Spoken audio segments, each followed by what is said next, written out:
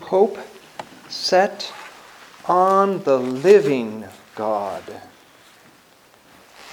In uncertain times, times of war, political turmoil, natural disasters, people begin to wonder if this is the end times. Of course, it's happened throughout history. During the time of Nero, right after Christ, they wondered, is this the end times? The Diocletian persecutions, all throughout history's wars, world wars, things got so bad, people wondered how we could go on. Is this the end? At the moment, there is tremendous conflict and unrest around the world that causes uneasiness and uncertainty. What have people of faith to do? We live in relative security and stability and enjoy many freedoms and benefit greatly from civilized society, advanced technology, and material wealth.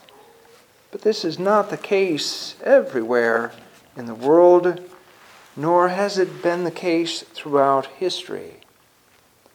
If we read the lives of the saints, we quickly realize that many Christians lived under the threat of persecution, and there are many martyrs in our liturgical calendar since the inception of the Church.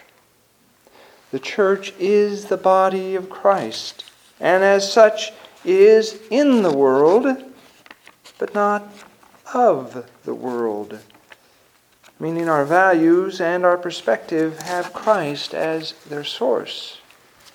For this reason, the Church often finds itself at odds with the world as we advocate for truth, righteousness, justice, compassion in the face of greed, oppression, injustice, and abuse. The Church cannot be co-opted by any political party or identify by a narrowly focused agenda. Nor are we indifferent to the conflict, strife, poverty, and suffering that takes place in the world. We are the hands and feet of Christ, continuing the work of salvation that He has begun. And as such, that carries a great responsibility. Paul states it in today's epistle reading, talking to Timothy. For to this end we toil and strive, because we have our hope set on the living God, who is the Savior of all men, especially of those who believe.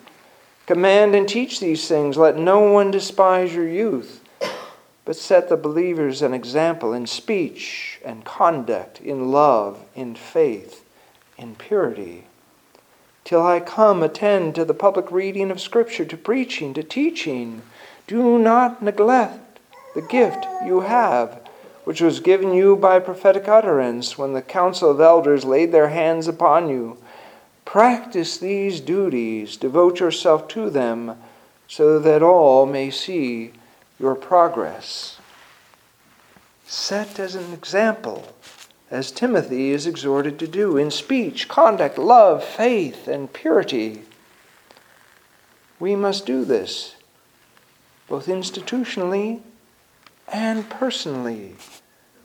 The world has put the Church in a box and written her off as corrupt or useless because the Church has failed to meet contemporary norms and expectations.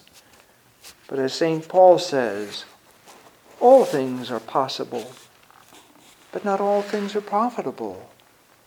We do see today that there are no limits to human behavior, but our freedom to do whatever we want, whenever we want, without regard to God or neighbor, doesn't necessarily lead to community or freedom or peace or joy. It is not necessarily profitable for our souls.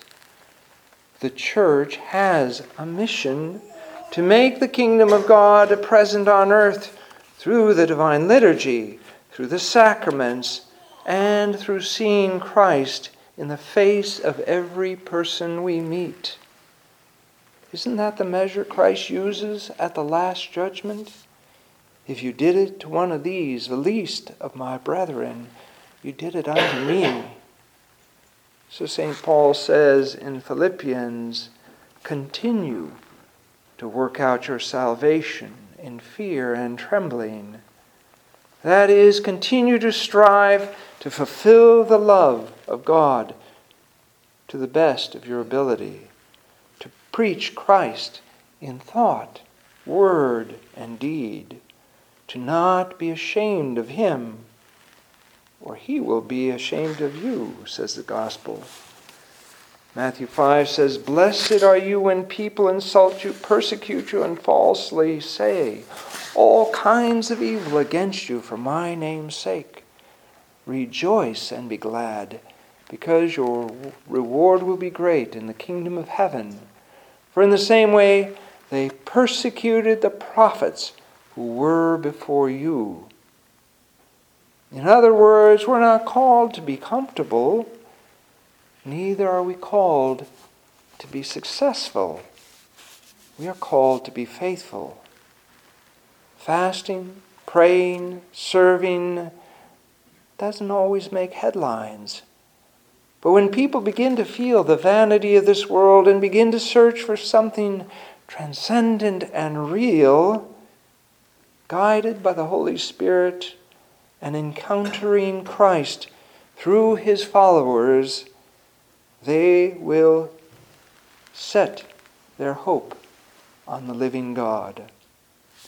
The fields are white for harvest. Go forth and baptize all nations in the name of the Father, and of the Son, and of the Holy Spirit. Amen.